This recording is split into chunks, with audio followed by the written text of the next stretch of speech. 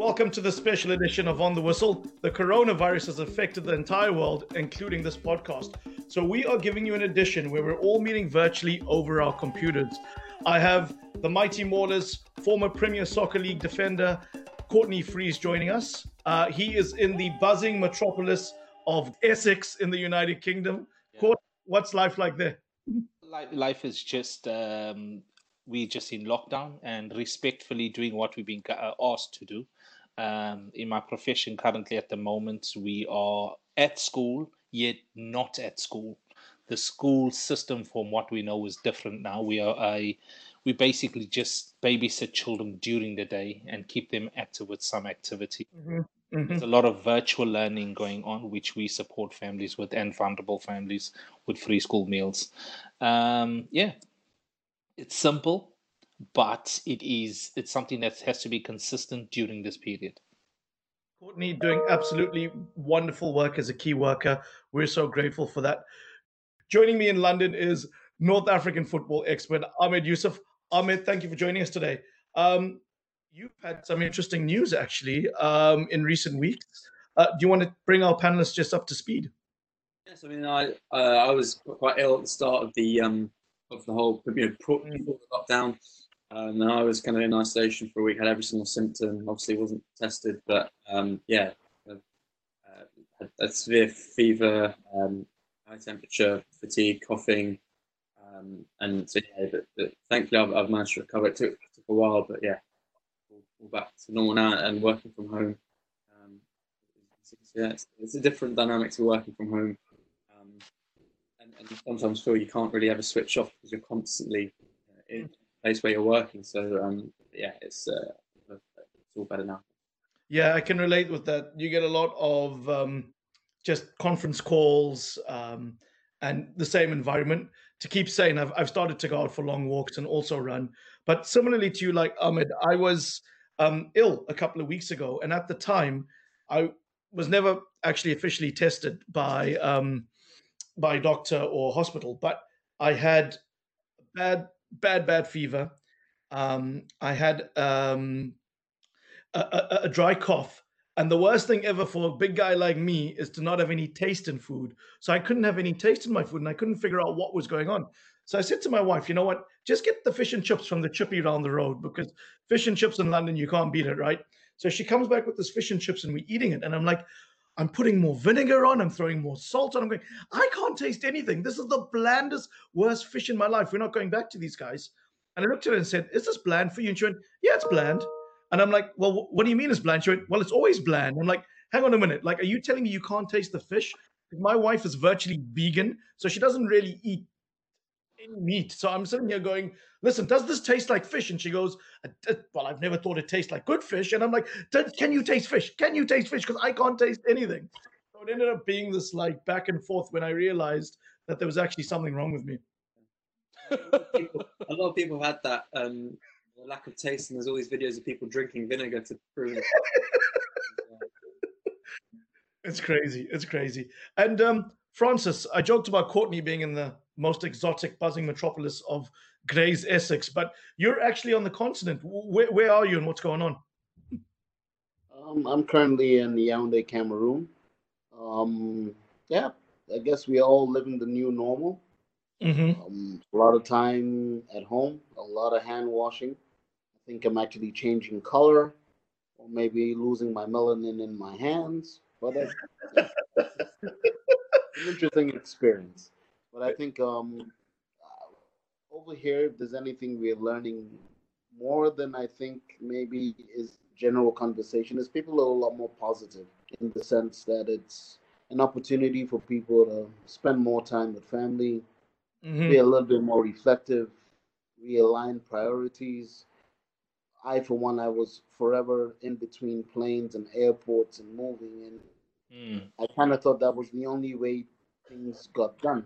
And when you sat in one place for 7, 8 weeks, and things continue to get done, you kind of realize that cemeteries are full of people who thought the world would be lost without them, and we are no different. So appreciate the time we have, do the things you can, but don't think anything too particularly special about yourself.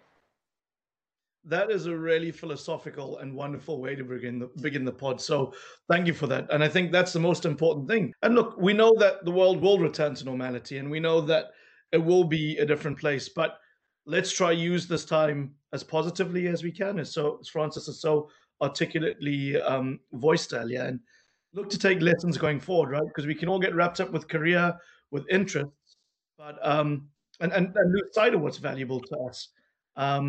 But when you're on this podcast, this is the most important thing, right? It sure is. Yeah. Good seeing you guys again. Exactly. And that's why I pay you guys so much to do it. Thank you. Thank you. Thank you. I'm still waiting for my Bitcoin. Honestly, I'm waiting for my check. I didn't know you may have sent it by pigeon. I don't know. Grace, the post is slow in Grace. Let's bring it back to football. The entire world has been shut down because of this coronavirus, or most of the world. And that has affected football, as we all know. There are a few minor leagues that have been going in the Belarus, Nicaragua, Taiwan, and Tajikistan. In Africa, we had Burundi, the Burundi Premier League, that continued to go until this past weekend, when a decision was made to cancel their competition. But it actually wasn't because of the coronavirus. It was because of an upcoming election, and some of the stadia need to be used as venues for political rallies. Burundi doesn't have many reported cases of coronavirus, so the government and the Football Federation were happy to continue. Francis, I know you've been keeping an eye on this, like most of us. What did you make of Burundi's decision to continue, and what measures were in place to protect players?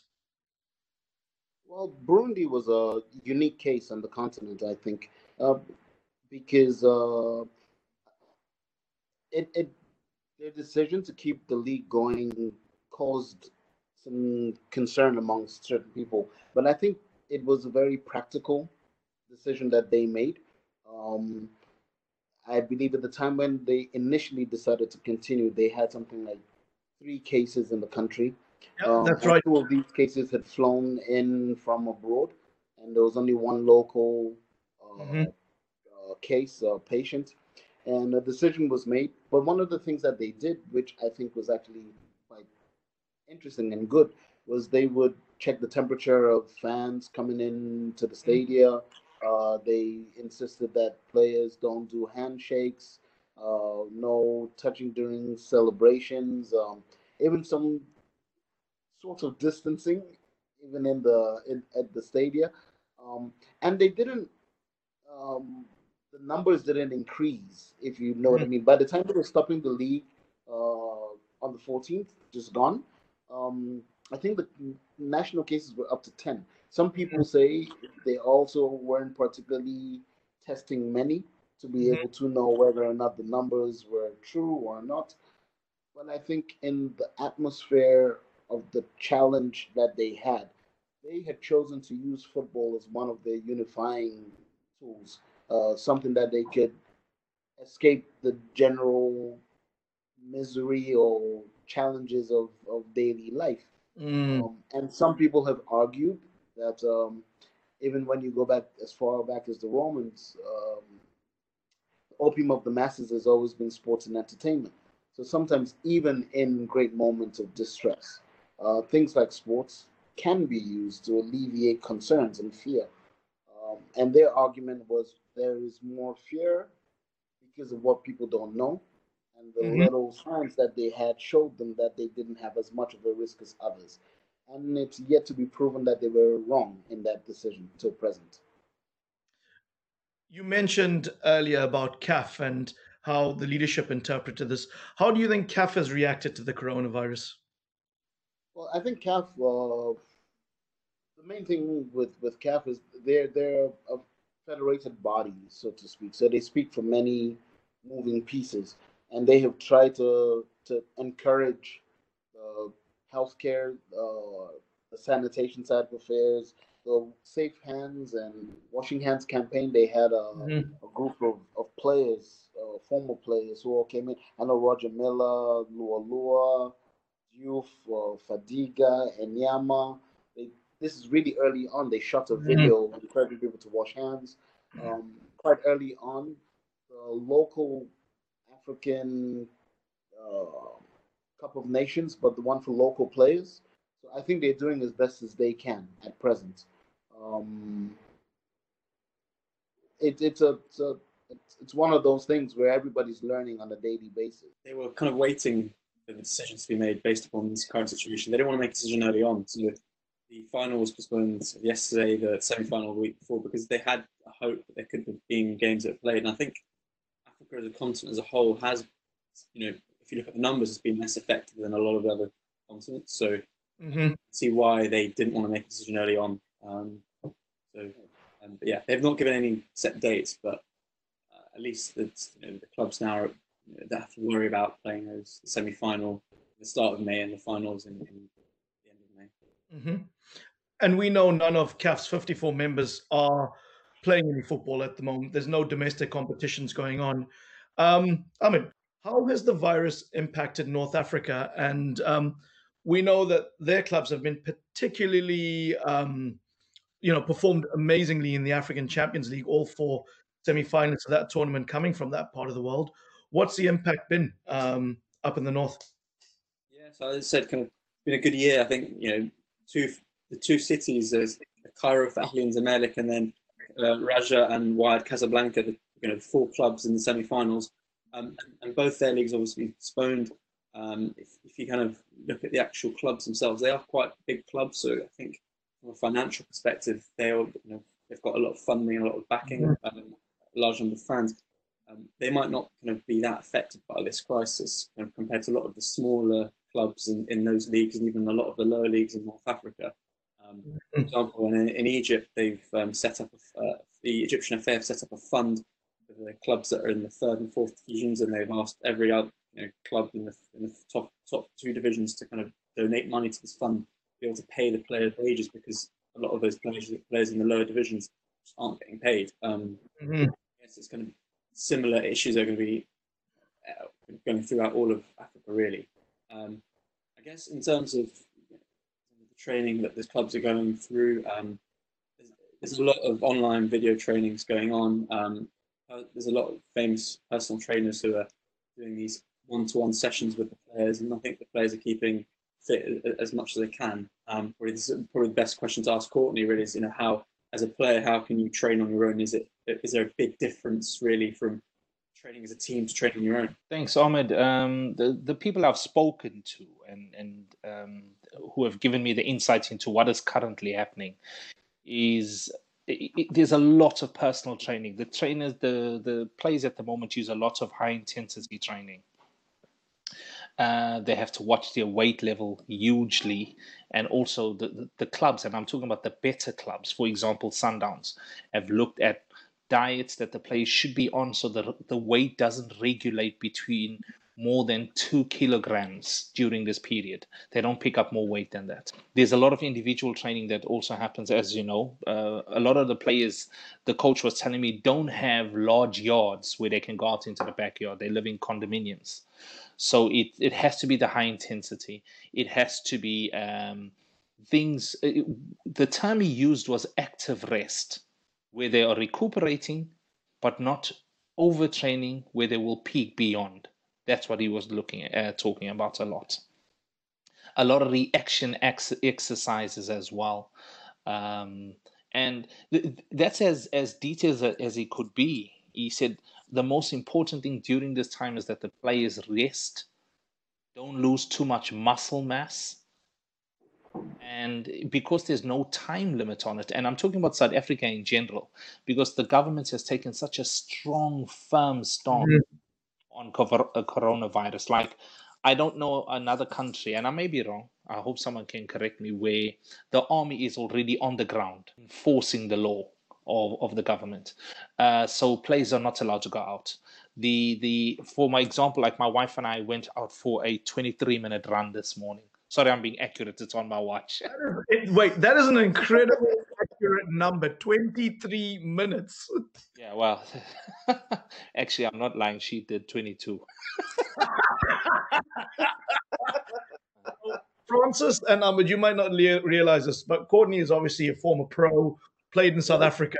But the true athlete of the Freeze household is his wife, who was a very good netball player. Courtney, correct me if I'm wrong, and also an athlete. Yes. And he has amassed more trophies in the trophy cabinet in the Freeze household. And one year, Courtney was so upset because at his local football club in Grays, he won the Spirit Cup. He won the Spirit Cup. And for a former pro, that's not something you want. I didn't even know a trophy like that existed. Graham Souness said, you got to put your trophies on the table. Well, that one I'll keep off the table. Well, but I'll just say to Graham Souness, win the World Cup like Pogba did. Yeah, exactly. So the coach I was speaking to spoke specific in terms of groups. He spoke about the goalkeepers, what they're doing. He said absolutely no diving or anything. A lot of core training, a lot of high intensity, which is done through Zoom. So the club have provided the players with laptops, iPads, and the dongle so that they have internet. He said, well, some of the players, even though well paid, are not able to access the internet where they're living. And then, as I said, the term active rest is involved in that a lot, and a lot of weight watching.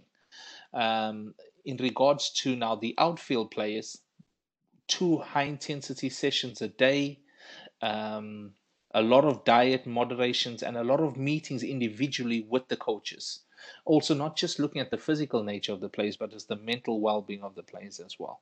How they're getting along, how their family members are getting along, because all these factors will affect performance and mood during this period. So it's not just managing the player's physicalness and those needs. Besides that, he said the managers are keeping in touch with the players on a well-being side. The coaches are looking, as I said, more at the diets and the training routines. Francis, I know you're in Cameroon at the moment, and there's obviously been a shutdown of the league there. Been the same across the continent and across the globe, wherever the game has stopped. Speaking of fitness, if I was to tie into what Courtney was just speaking about, one of the clients of mine, a player called Christian Bassogok, plays with Cameroon national team. His club is based in Henan in China. And they were due to resume. They'd done the pause in the league earlier than the rest, but he traveled to Cameroon. So he finds himself here, along with other players who played in China, because there are no flights between the spaces any which way. And so they're doing a lot of their training here. And on a daily basis, I speak with him 2-3 times just to see how he's going. But one of the things that the player was highlighting to me in a recent conversation is that as part of this new normal, it's almost the ability to see clubs engaging a lot more with the mental well-being of their talent at a distance, which is something the game, I believe, needed for a long time, because very often the relationship players had with their clubs was when they turned up at the training ground or got together to travel out for an away game or a home game. What happened in your home was very little, not importance, but a little concern to the club. And here you see a greater concern for understanding how spouses are, how children are, how parents are, the general well-being of these people who are genuinely just assets of the club. But now I guess you get to see a lot more of a human side of the relationship. I think the point that Connie also made in terms of the longevity, not knowing when things will end, is also of great concern to a lot of people. Whether it's club owners and they're concerned about in a space like Cameroon, speaking here, and I've had this conversation with associates who are working in Ghana, who are working in Kenya. As recently as yesterday, I spoke with a good friend of mine who's out in Senegal, and they own a club in Senegal, and his brother is a partner with a club in the Ivory Coast. And the challenge for them is wages, the ability to pay salaries, whether you keep your staff fully paid. Whilst in the UK, we're having conversations about the percentages of wages that players should be giving up to support. The players have come together and said they want to support the NHS. Not everybody has that liberty. A person like Jeremy Njitab, who's the vice president of FIFPro, which is the global union for players. Their greatest challenge is the number of players who actually don't even get paid. And now a lot of owners have an excuse not to pay you because they maybe needed to receive the little bit of money that came in on a Saturday game, and that's what got spread out to the talent that you have in this space. The dichotomy between the worlds of football, the haves and the have-nots, it's even more glaring to see. And I think it's an opportunity for us to redefine this new normal, the ability for people to come in and have a better consideration for the human element. There's a player, former Arsenal player, Alexander Song, for example, who had his contract with Sion along with I saw that, yeah. 9 players. They just had their contracts terminated via WhatsApp because they refused to accept terms that were just imposed on them by their club, and now they're taking the matter up with FIFA. In these moments, there are a lot of other battles going on. For some people, this is a job; it's their livelihood. And then for others, when you also say stay home, social distancing, it's not applicable to all. Okay, in places like Cameroon, it's not as there as a it isn't as blanket and as heavy because there's a general desire to understand that people still need to go out and earn that little bit that they can. So you will still hear things like little area games are still being organized in the neighborhood. They say in the name of fitness, but then you'd still hear this guy would be paid a little bit something if he comes and joins this neighborhood's team on a Sunday morning game, and they play a little 11 aside, but they make a little $5-10 that they're gonna go use to go buy something to take care of their families, and you don't know if it is right for you to tell them that they shouldn't be doing that because they need to just stay at home. Because then they say we stay at home and eat what and drink what. It's so it's a balancing game, I think. That's very good insight, Francis. Thank you for talking to us about what it means for players right at the bottom of the scale to those at the high end. Ahmed, when we look at Egypt, I mean, these are traditionally some of the best funded clubs on the continent and possibly in the world. How do you expect the coronavirus to impact some of those Egyptian giants? Are they in a financially sound state?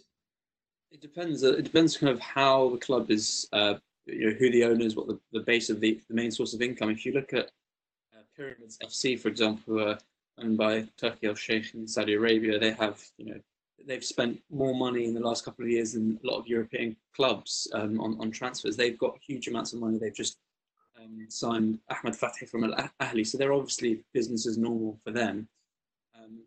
But then, if one club in Egypt, Al Lakoun, have asked their players and kind of enforced on their players to take a 20% pay cut, and the biggest club in Egypt, Al Ahli, are also looking to do the same. Players will be having to take pay cuts, so they will be impacted. But I guess that's for the financial viability of the clubs. Ahli, for example, a lot of the source of the income is through it's not just a football club; it's a whole. It's different in terms of in Egypt where there's a basketball club, there's a swimming club, and it's a members club as well. Member money and obviously sponsorship through the TV rights. Egyptian football up until the start of this year didn't have any fans, so they won't be losing a huge amount of revenue from fans coming into the stadiums. So their experience, they've been running these clubs without fans since the Arab Spring in 2011 and the Portside disaster the following year.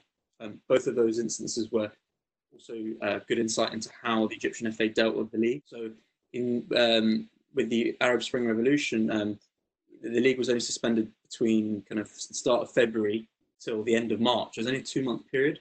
So they were able to quickly resume the league in April, and it finished in July. But the problem was their players weren't able to restart the following league straight away. They needed that break and that time off. So what happened was the league started in October, and then the following February, Port Said disaster happened. They'd only played 14 games out of the 30. It was already in February. Instead of in the first season they finished the season, but this time they decided, well, it it will be too difficult to finish the season. You'd be pushing on a third season of delay. I don't know whether, I don't think that will happen because the Egyptian FA have already come out and said, for example, they will be looking to finish the season even if it goes into October. They will be looking to do that. So they want to finish the games, and there's a lot of money involved in terms of sponsorship, TV rights, and so they want to do it. But in terms of the finances of the clubs themselves, they may have to the players might take some pay cuts. Let's keep this theme going. I'm going to bring it back to the Premier Soccer League in South Africa, because if you live anywhere in Africa, you have a DStv decoder, you're not only going to get fantastic entertainment, you're going to get the best league in Africa, the Premier Soccer League that Courtney played in, on that box. And why are you going to get it on that box is not only, well, I fudged it a little bit by saying it's the best league in Africa, but you're going to get it because DStv pay a lot of money to the PSL in South Africa to show that league. So the South African league is the best funded league when it comes to finances. But Courtney, you and I know that in that South African league, you have Orlando Pirates and you have Kaizer Chiefs, which are commercial juggernauts. And then you have a few vanity projects in the form of Sundowns, who have Patrice Motsepe, a billionaire who backs them. And you also have SuperSport United, who in a sense are a vanity project of the sports network that SuperSport are. But the other Premier Soccer League clubs, is it fair to say they run as almost like small and medium enterprises? Well, Zane, that is so true. And the 4 clubs you just mentioned are basically, you could actually say that Sundowns, from a financial point of view, are a giant club in the country, which leads the way in terms of progress in CAF. The one team that is consistently in that competition and goes very far. But just coming back to the other clubs, as I said to you, I spoke to coaches at Sundowns. I spoke to my uncle who manages at Highlands Park, which is a smaller club. Now, they don't have the Zoom activity, for example, that is happening at the bigger clubs. The financial impact on the club is great at the moment. The players have taken cuts. Other clubs' players haven't taken cuts at the moment in terms of finances in order to not only fund the players, but to fund everyone within a club. But the smaller clubs are struggling, like every small club is in the world at the moment. And the difficulty is the country is shut down more than anywhere else, which makes it so difficult for the club in any way to generate funds. They are not run by the million or billionaire like Motsepe at Sundowns, or funded by SuperSport like SuperSport United, or have a long pedigree like Kaizer Chiefs, which is the most marketable club in the country. They don't have that. And they're struggling. And what concerns me, and this is not just in the South African context, this is in Africa all over the world, is the divisions below your Premier Division, your first division. Because some of those leagues don't have sponsors. Some of those leagues rely on the gate takings that come in and are funded very differently. And we are facing a potential problem where not just your lower teams in your top divisions are going to have financial issues. It's the impact on the first division, on the second division, and so forth as we go down that pyramid. So it's going to be interesting to see how national associations and federations can support these clubs and these teams. Otherwise, the game could be facing a complete realignment in some of those semi-professional teams and low league professional teams. But to move the discussion from here, I wanted to throw a question out to Ahmed and Francis, and by all means, Courtney, feel free to get involved in this. But I was speaking to someone who suggested with the African Champions League, what they could do with it to get it done is make the semi-finals played as a one-off. The final this year was always going to be played as a one-off. It was the first time CAF had instituted that. And because you have 4 North African teams, take the tournament to somewhere like Dubai in the UAE. You will get expats. There are lots of North Africans working in that part of the world who will come and fill a stadium, watch 2 semifinals and watch a final, and you can do it all in 3 days effectively. Have your semis back to back on a Friday, have your final on a Sunday. Ahmed, Francis, feel free to jump in here. What do you think to that suggestion? It could be a commercial money spinner and something that um, takes our product to a different part of the world and a very lucrative part of the world. Sorry, Zain, can I jump in there before? And I know you put. Sorry, go for it. When was this? And maybe I missed this. When was the period they're looking to do this? When the lockdown ends. When it ends. Yes. Not right now. Not right now. Well, I think listening to Ahmed earlier on, I think it'd be a wonderful solution because the key thing he mentioned, there are no fans watching the games at the moment. So take it to a place where people are going to come in drones to watch it. But please, Ahmed, go ahead. Yeah, I think so. With some of the Champions League games, Egypt have allowed fans, but it's not to full stadium extent, and it's not those hardcore ultras. But if you look at the Egyptian Super Cup was played out there a couple of months ago, and it was between Ahli and Zamalek. It was the first time in over 10 years that the biggest rivals had fans in the stadium, and obviously it caused a lot of trouble. But it was a great experience, and there's a great atmosphere in the game. So I don't see why they couldn't do something like that. I think playing it in Dubai or something like that would bring a lot of money as well for the clubs. And I think it's a fair option. But I think from a morality point of view, you'd have to look at whether you wouldn't want to play it too early, because there could be. I think the effect of Corona will still be ongoing for a while, and even though the peak might be over for a lot of countries by the end of the summer, and if you do play it all and there's people still at home who are struggling and who aren't able to, there could be some issues there. But I think the idea of it does sound good, and I think it could work. It could be a great idea. Francis, from a sports media exec perspective, what's your take on that? I think, particularly when we look at the Maghrebian countries, North Africa, you will never have a challenge in terms of numbers at a stadium. That isn't the point, I don't think. Again, if we're talking about the commercialization of a platform exclusively, I think if anything, this moment should be teaching us that the sport needs to be more of a sport and less of a business. Because the only guys who will survive at the end of this crisis will be the businesses that have football as their as their modus operandi. Because Courtney was mentioning this before. It's no different when you look at the Premier League. It's no different when you look at Ligue 1 in France. It's no different when you look at Spanish football. The big clubs will find a way to get through this moment because their pockets are deeper. And so, in a sense, it's almost like those who have more get more.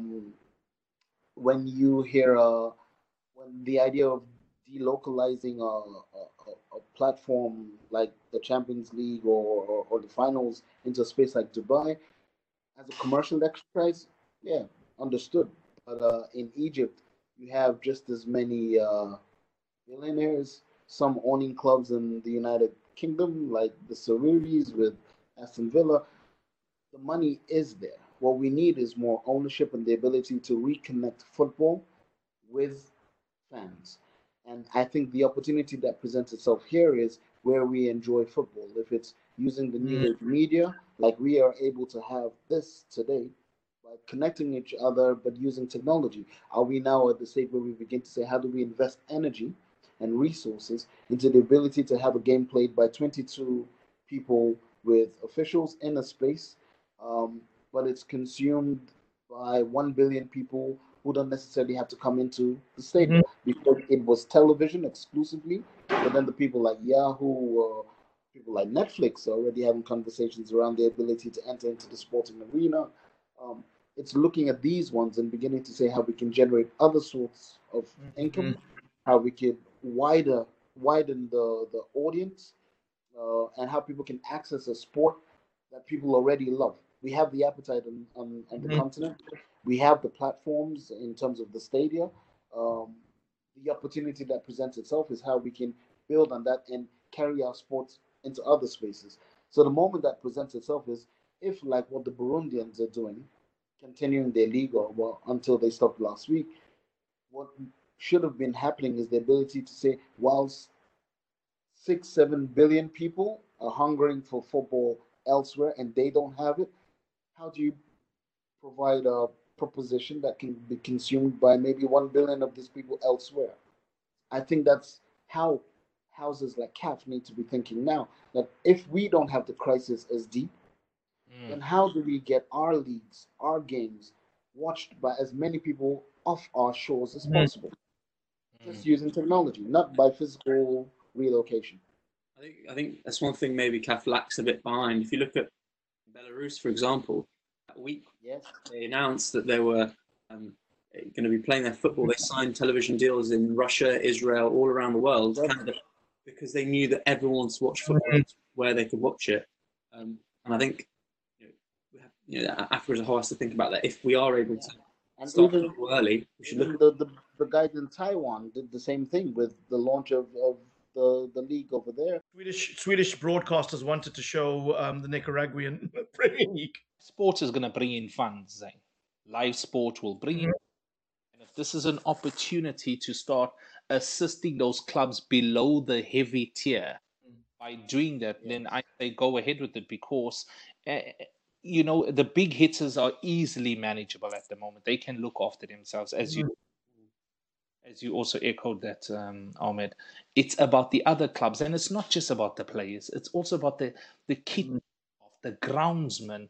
Absolutely, everyone in the club needs to be looked after at this time. So the extra needs to be done so that people are still are able to go about their lives. I think a lot of people do forget about the non-playing staff, and even from a financial perspective, there's a lot more of them. And I mean, I looked at, for example, the annual reports of Tottenham as an example. But everyone was saying, the players, they make all the money. It's actually a 50-50 split. And there's less players in terms of there's 20 players, but there's a lot of staff that we don't see, or we don't. There are over 500 members of staff, and so you have to look at everyone. And I think even if players do take a cut, that might not be enough. And some clubs, some of the smaller clubs, even if they take a 20% pay cut, that won't pay for the rest of the paying staff's wages. So they could be in trouble there. Guys, we're fast running out of time, but I'd just like to go around the houses one more time, just with your take on who the biggest winners and losers are out from this. Is it the players? Is it the fans? Is it the broadcasters? Is it high-flying agents?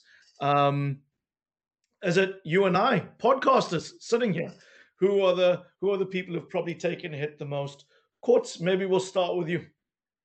Zane, I to be honest, thought about this because you asked us this question in the week as well. Who are the biggest winners and losers? And I think everyone's losing at the moment in some element, way, or form. Everybody is losing, but also we are also winning in other ways. Like I'll just give a very small example. I've not spent as much time with my family during this period than I've never been around so much, which has given me the time I have never had to appreciate with my family. And I think, yes, in this devastation, a lot of other people are getting that opportunity. But the biggest losers from a sport point of view is the fans. We're just not getting to see the live sport that, let's be honest, plays a huge role in our lives. The losers are the people who work for these companies who are not getting paid. Ahmed? Yeah, I mean, I'd echo kind of very much what Courtney said there. The fans are the biggest losers. Not seeing live. Every weekend you'd be looking forward to watching a game. The Olympics was coming up. There's a lot of different. That was what we kind of strive for. Definitely the biggest kind of lose in terms of from an enjoyment perspective. But then they're the player. But the other side of it is the players also will be big time losers, because for them you've got to think about the mental uncertainty of they don't know whether they're going to get paid, and they might be going through certain tough times. I guess Courtney mentioned at the start how it has changed how clubs are viewing players, and they're not just seeing them as someone who goes out and plays and trains and comes back there, looking at them from a physical point of view, checking in on them mentally. So there are some small wins, but overall I think it's quite big. A lot of losses, and we may lose some of the smaller clubs. Final word to Francis. Well, it's a tough one.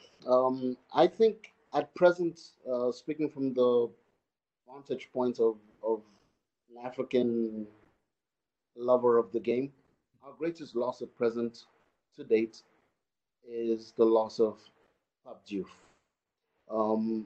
This was an individual who this particular disease is taken from us. And if we study his parcours in the game and what it is that he contributed as an individual, from his time as a journalist in Marseille to becoming the very first African to be chairman, chief exec of a club in French League One in Olympique de Marseille.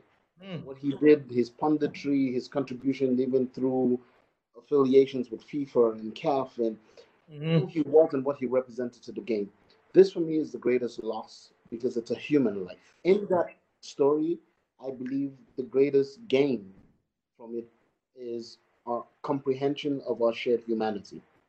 Because I think even if we have financial loss, even if the paradigm that defines our game is shaken to its very core, what will be left will be an ability for us to see that we are human beings and our relationships with each other is most important. And that's why I like, we had created this Best of Africa platform, which was about looking at players and saying, but don't look at them as just footballers, look at them as human beings and look at the things that they do.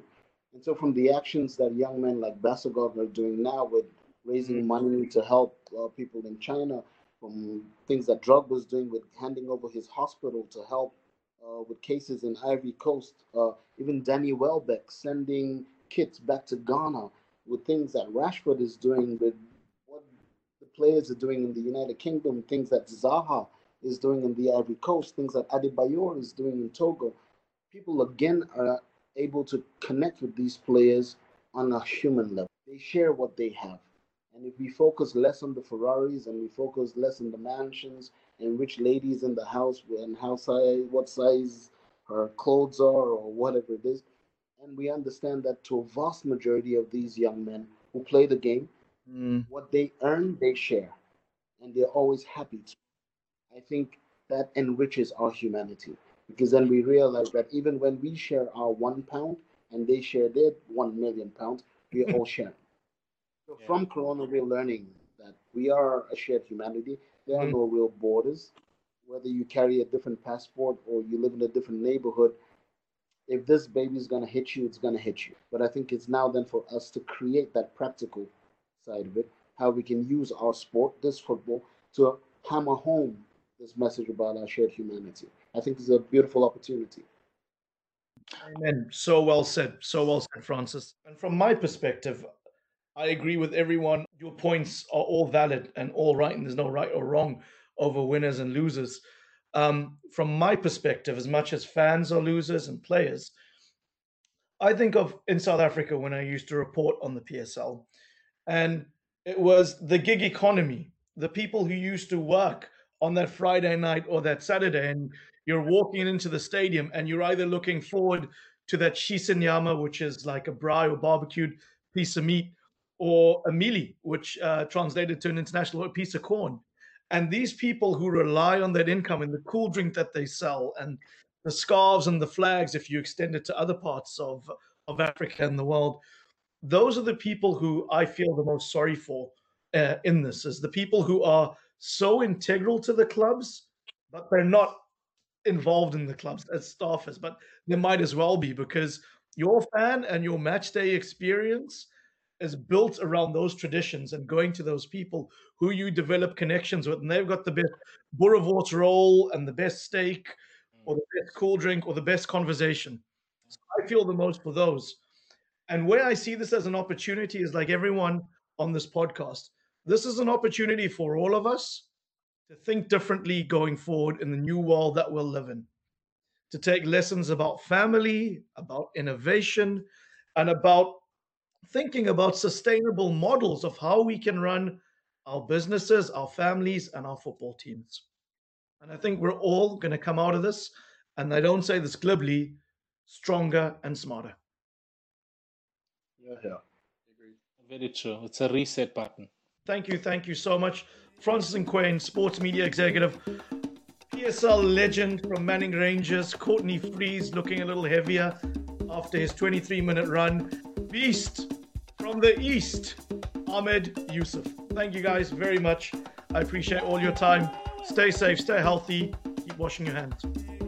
Yes, Thank you very much. Thanks a lot.